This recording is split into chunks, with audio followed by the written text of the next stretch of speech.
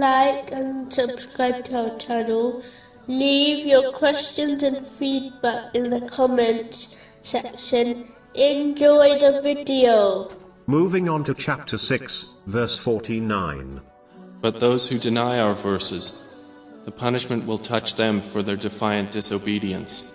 Hearing the truth, and not acting on it, is equivalent to hearing it, and still disobeying it, as hearing the truth only has value when it is acted on.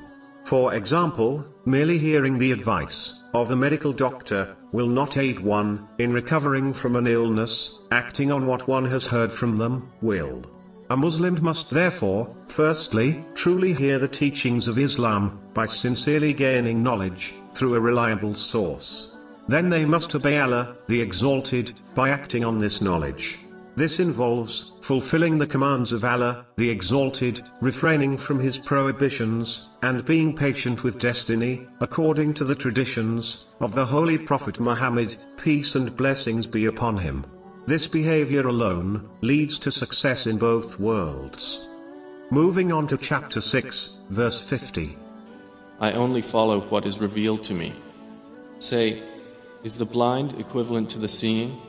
Then will you not give thought? It is important for Muslims to understand that their worldly knowledge, irrespective of how much they possess, is not enough to gain success in their religious life. Even though gaining useful worldly knowledge is praiseworthy, according to the teachings of Islam, as it is an excellent means for one to obtain lawful provision for themselves and their dependents, yet it is not enough to safely guide them through their religious life. For example, in most cases, worldly knowledge will not teach someone how to safely journey through a difficulty or a test in a way which pleases Allah, the Exalted, so that they gain reward in both worlds. The obligatory duties and traditions of the Holy Prophet Muhammad, peace and blessings be upon him, cannot be acted on by a Muslim who only possesses worldly knowledge.